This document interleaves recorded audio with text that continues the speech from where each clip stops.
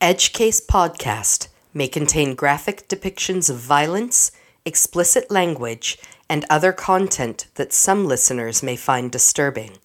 Listener discretion is advised.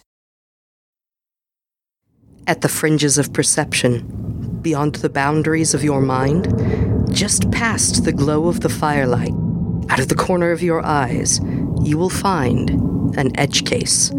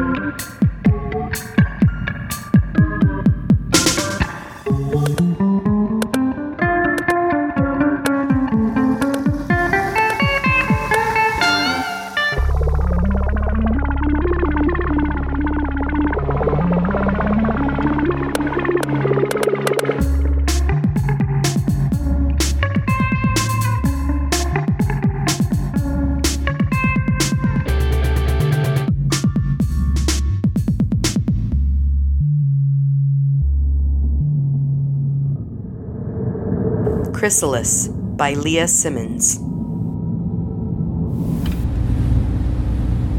Your cuff is absolute garbage. Leonard muttered under his breath.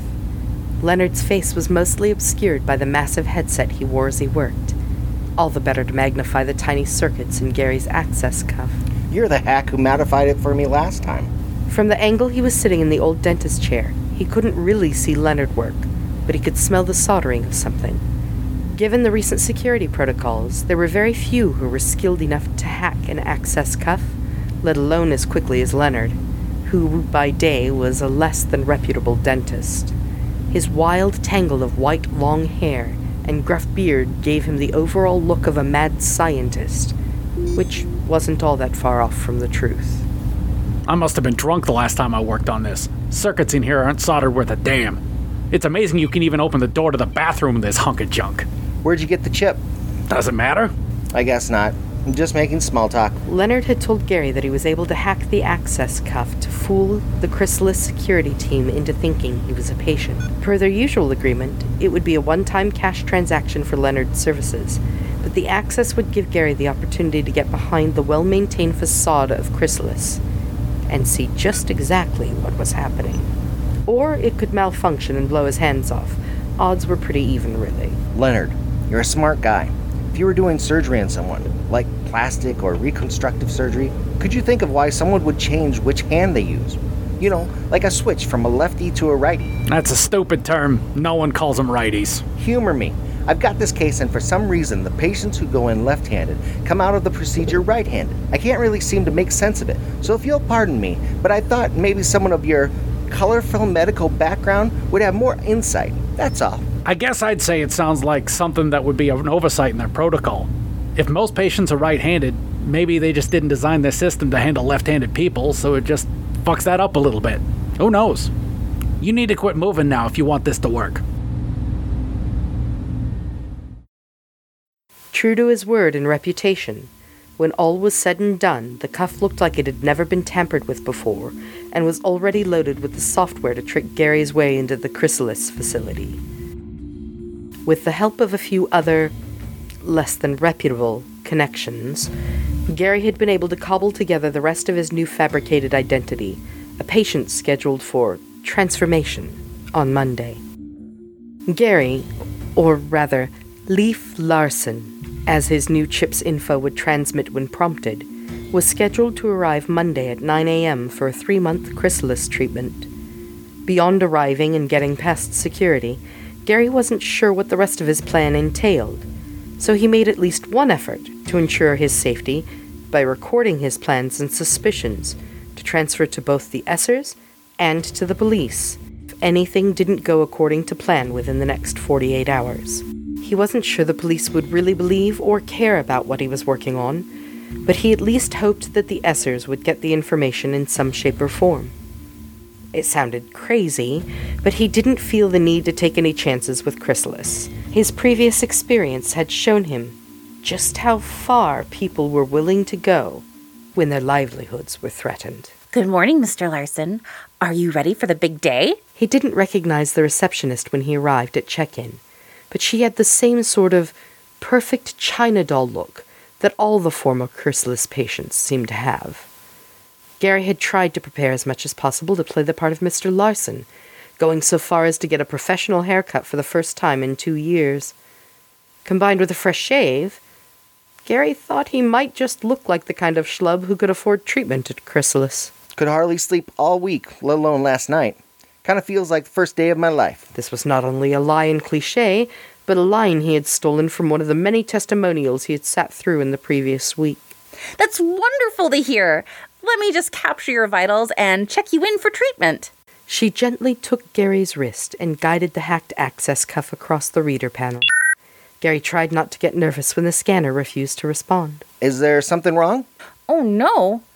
Sometimes this thing just has a hard time reading. Guess machines take a little more time on Mondays, too. This time, gently twisting his wrist, the receptionist tried the scan again. There we are. All set to go, Mr. Larson. Thank you for your patience. Gary gave his best genial smile, and the receptionist pointed him towards the small queue of other, desperate-looking people who were standing by a Chrysalis representative in head-to-toe white clothes. Gary couldn't quite make out what the employee was saying, but the tall, handsome man finally waved his clipboard with a flourish and began herding the crowd down the hallway. Right this way. If Jenna has checked you in, you can follow me down the hall to our resting room, where I'll outfit you with everything you'll need for the exciting journey to the new you. As the crowd funneled down the hallway, Gary took in all the faces of the people around him. Normal people that you wouldn't glance twice at if you passed them in the street. The dozen or so excited patients struggled down the hall as Gary made his best efforts to sink to the back, the slowest of the herd to be picked off. He could hear the employee with the clipboard mumbling something toward the front of the group, but Gary wasn't listening, and he hoped that his movements wouldn't go noticed. As he walked, Gary went door to door and subtly waved his hacked security cuff, hoping Leonard was worth his hefty price tag now that it really counted. The first door. No dice. The next door down the line. Same thing. Gary progressed down the double doors at the end of the hallway. There were 5 doors in the hallway, and he'd just failed door number 4. Had to make this one count. Then, remembering the smiling receptionist, carefully twisting it in front of the door reader. Gary ducked through the door and deftly closed it behind him. The smooth, automatic locking system snapped the door secure again. He paused then, for a moment, his ears keyed to pick up any voices or indication that his presence was missed, thankfully greeted by silence. Sometimes it's good to be one of the faceless masses, he thought to himself. Gary let his eyes adjust to the dim light of the new space he found himself in. Even in the poor illumination, he could see the glowing red exit signs on the far wall that were as good as 2 basketball courts away. Small pools of soft overhead lights illuminated gray pods with small red lights winking in unison. The room was silent except for the low hum of electricity. Wherever Gary thought Chrysalis stashed its secrets, he had a sneaking suspicion it was hidden somewhere in this room. Gary counted roughly 20-odd pods in all, 4 neat rows that looked like futuristic coffins with metallic oval tops. Walking down the steps to gain a closer look, he could see that each pod had a small monitor panel on the front, with familiar readouts for heart rate and brain activity. These are their patients, Gary realized as he walked up to the first one. Aside from the readouts for the heart rate and brain activity monitor, Gary could see the patient's name listed on one of the pods as Monica Lau. Just 14 days remaining of her treatment, information that was shown in a graphical countdown similar to the face of a clock. Noticing the small menu button in the upper right corner of the monitor, Gary was equal parts amused and alarmed that there was no security protocol or password required. Most of the options in the menu didn't seem to make sense for Gary to investigate, such as flush system check, calibrate, or troubleshoot. But he did find one of interest called visual confirmation. Nervous, Gary pressed the button. A small spinning wheel icon appeared as the computer thought about the action. Then, in a sweeping type motion, the metallic membrane on the top of the pod became translucent. Or rather, appeared to become translucent.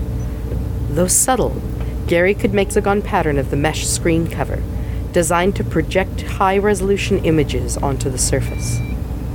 But if the membrane was displaying the contents of the pod, it was hard to say for sure if it was actually Monica Lau. There were not many things that caught Gary by surprise, but he felt a genuine gasp escape him when he saw the condition of Ms. Lau. Even from his first glance, Gary could see that it was a human form inside the pod, but its appearance was far from normal. Naked, and clearly female, Ms. Lau's body looked like it was made of liquid, and not just because it was translucent and wet in appearance. No, it was as if someone had poured a fleshy-colored fluid, thick as pancake batter, into the pod, in the rough shape of a human. As Gary peered closer to the image, he noticed that the details in her facial features were gone, flattened into a two-dimensional puddle of glistening pink substance. Multiple tubes went into the areas where the upper arms and thighs were, and damned if Gary couldn't see in all of this something that looked like pulsation or breathing. What the hell are they doing to these people? Gary thought in horror. Mentally, he felt prepared to find something terrible at Chrysalis Inc., but not this. Gary peered as close as he dared, and in doing so, noticed something odd about the face. It wasn't just that it was flat and liquid-looking. There was something else slightly off about it. Something strange about the symmetry. The monitor displayed what appeared to be, at least to Gary's untrained eye, more than likely Ms. Lau's before picture. She was an average-looking person. Round, full face, with hooded eyes that gave her the appearance of Asian Pacific heritage. Around her mouth and nostrils, though, was the presence of a large birthmark that looked like some sort of strange, wine-colored island afloat in an otherwise blemish-free face. Suddenly, the lights on the far end of the room flickered on, and the security door clacked open. Shit, thought Gary as he crouched down behind the pod. Hopefully from the angle where he squatted, the pod's tubes and other apparatus would give him enough cover to hide from the intruders. He could just make out the two technicians in white lab jackets enter the room, chatting with each other and thankfully paying little attention to anything else. They were bringing a new pod into the room, the wheels silently gliding across the floor. It was only moments of work for the pod to get hooked up in line with all the other identical pods in the room. The technicians continued their conversation as they exited the room, the security door locking shut behind them again. Seizing the opportunity and staying crouched down, Gary slinked over to the newest pod. As he leaned over the pod's monitor, he is relieved to see that it's a new patient. Feeling slightly more familiar with the operating system, Gary was easily able to make the pod transparent and could see very clearly that this was a male patient. The monitor had his name listed as Thomas Ellis. Thomas had a pockmarked face, his cheeks filled with divots from either a bygone skin condition or adolescent acne. No sooner had Gary been able to really take in the man's face when the monitor began flashing, announcing the procedure to begin. 6 black hoses emerged from the sides of the pod, 3 on each side spaced evenly head to toe. They looked to Gary like black snakes, hovering just inches from the patient's skin. Then, the lights stopped flashing and Gary could hear the quiet hissing sound of something spraying. Though he could not see anything at first, Gary watched for a moment as the patient's skin took on a glassy look of wet flesh. Then, just as quickly, he began to see that same flesh begin to melt away. The hiss continued, and Gary could see the strange rivers of color pool and then trickle away as Thomas Ellis began melting before his eyes. The skin and muscle tissue was completely dissolved from his face when Gary could take no more, and made the pod's translucent cover return to solid metal. Tasting the bile in his mouth and shaking profusely, Gary felt the need to sit down on the ground for a moment. It's like they're melting them down. Holy shit, they're killing them in there. Gary's mind reeled as he tried to make sense of it. He had heard of the development of illegal nanomachines to rapidly disassemble materials, but never human beings. Perhaps that was the secret. Rather than to try to fix what was there, just tear them down to the building blocks and just slap them back together. Maybe sometimes they didn't get it right, but who cares if the final product looked and acted close enough to the original? No sooner had Gary begun to get his breathing back in check when he heard the familiar sound of the security door open and the technician's return. Another patient to wheel into the room. Caught off guard, Gary didn't have a chance to move without being seen, and so he froze. The techs seemed just as distracted and chatty as before, so Gary was hoping they wouldn't be observant enough to notice the man crouching on the ground, just 10 feet away behind the other pod. As before, the two technicians parked the pod in line with the others, punched some codes into the monitor, and proceeded to walk away.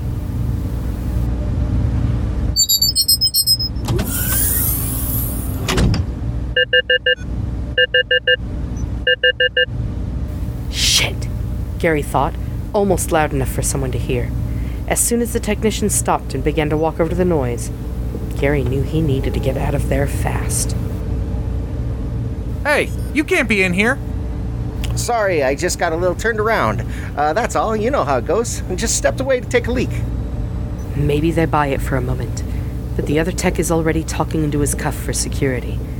Things are about to go from bad to worse. As Gary finds himself slowly backing away, the two techs are cautiously closing in. Knowing it's just a matter of time before security shows up, Gary decides he's got to make a break for it. The technicians are only separated from Gary by Thomas Ellis's pod, now humming away at full blast. Gary does the only thing he can think. He dips his shoulder down, bends deep, lifts with all of his strength in his legs, and shoves the pod at the technicians. Judging from the astonished look on both of their horrified faces, this was clearly the last thing they were expecting. The technicians try to catch the pod to stop its forward momentum, but something catches, and the entire silvery oval goes down with a sickening crash. The lid shatters, sending shards skittering across the floor. One of the technicians' legs is pinned under the edge of the pod, and the other is frantically trying to lift it off his co-worker. As the contents of the pod begin to leak out, like an egg that's been cracked, pooling rivers of rainbow-colored fluid in chunks that burn and hiss as they come into contact with the technician's legs. Gary fights back the urge to vomit and tries to take his one chance to sprint to the door. Gary is racing as fast as he can to the other side of the room to the door he entered, unsure if there were armed guards waiting or his final chance for freedom. He does not get the opportunity to find out.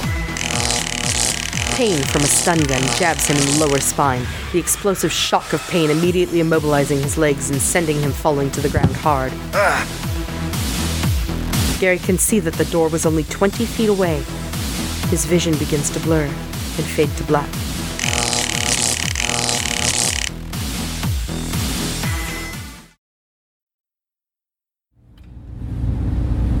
Hello, Mr. Birch. I'm sorry we have to meet this way again, but I'm afraid you've given us no choice. Nora Wallace was staring down into Gary's face.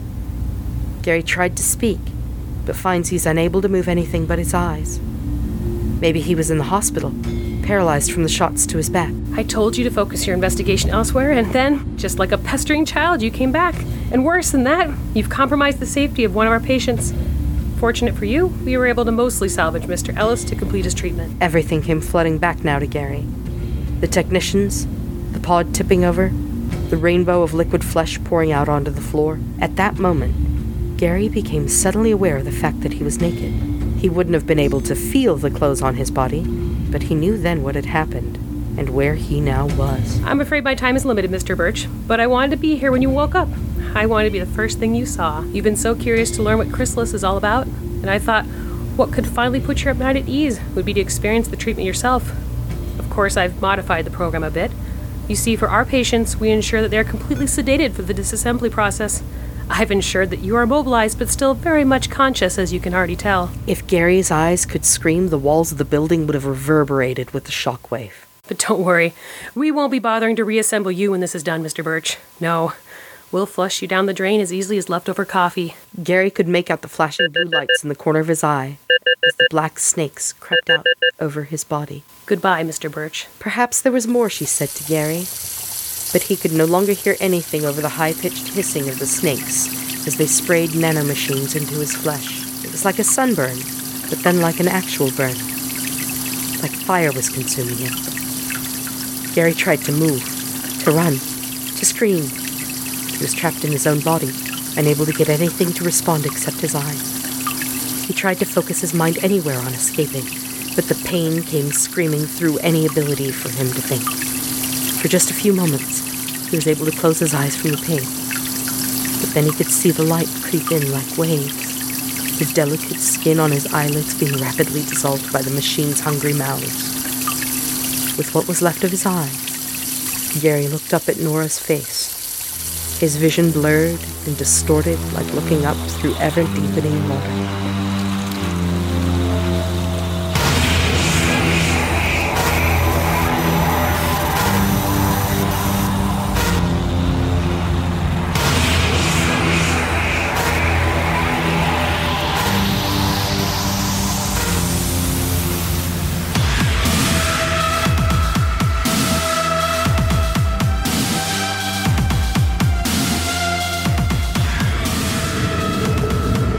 Chrysalis, directed by Robert Mailing, written by Leah Simmons, music director Malia Lakumsky, editing by Robert Mailing. The voice of Gary Birch was Brett Stolz. The voice of Mr. Esser was Jake Cox. The voice of Mrs. Esser was Tamara Huffman. The voice of Nora Wallace was Leah Simmons. The voice of Jenna was Ari Sho. The voice of Leonard was Luke Johnson. The voice of Chrysalis Tech was Nathan Holtz. The voice of the narrator was Tiffany Clanton. This podcast is made with love by EdgeCase podcast crew, who thank you for listening. Special thanks to Ari Sho, Dominic Weinecke, Amanda Mailing, Deborah Mailing, Joanna Keene, and Peter Pischke. If you would like to learn more about EdgeCase Podcast and how you can support the dedication and hard work of our cast and crew, visit patreon.com/EdgeCase. This audio production is copyright 2019 by EdgeCase Podcast, all rights reserved. The copyrights for each story are held by the respective authors. No duplication or reproduction of this audio program is permitted without the written consent of EdgeCase Podcast.